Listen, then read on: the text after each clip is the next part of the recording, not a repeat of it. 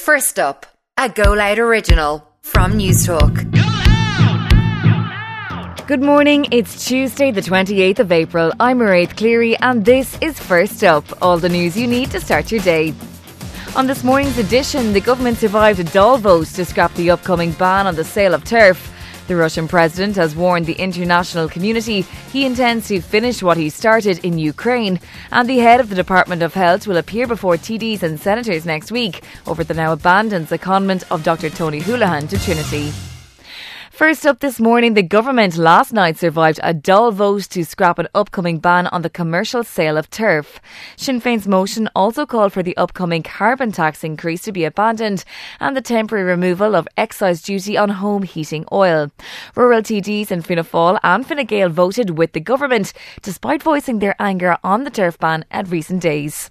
Speaking to his parliamentary party prior to the vote, the Taoiseach said no proposals will affect traditional turf practices or the sharing of turf in rural Ireland. Independent TD Michael Fitzmaurice says he's disappointed at the actions of rural government TDs. Over the last fortnight in most radio stations around the country, we've heard these same TDs telling basically the public in their constituency that it was scandalous what was being proposed, that they wouldn't stand for it, that you could split a government.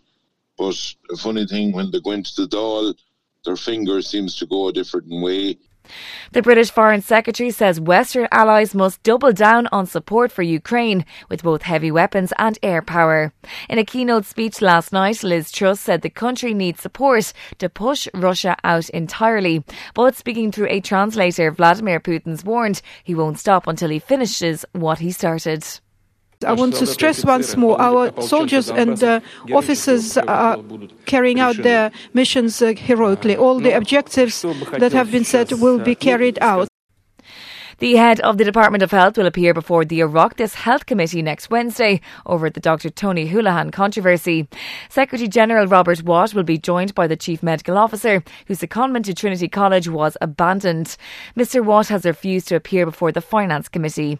People Before Profit TD Gino Kenny is a member of the Health Committee and he welcomes his decision to appear before it. I think it's in the public interest that a transparent explanation of the reason why Dr Holohan's position was made for his kind of retirement. So I think it's, the Health Committee then will scrutinise both Dr Holohan and Robert Watt in relation to that procedure and how things can, in the future can be fixed.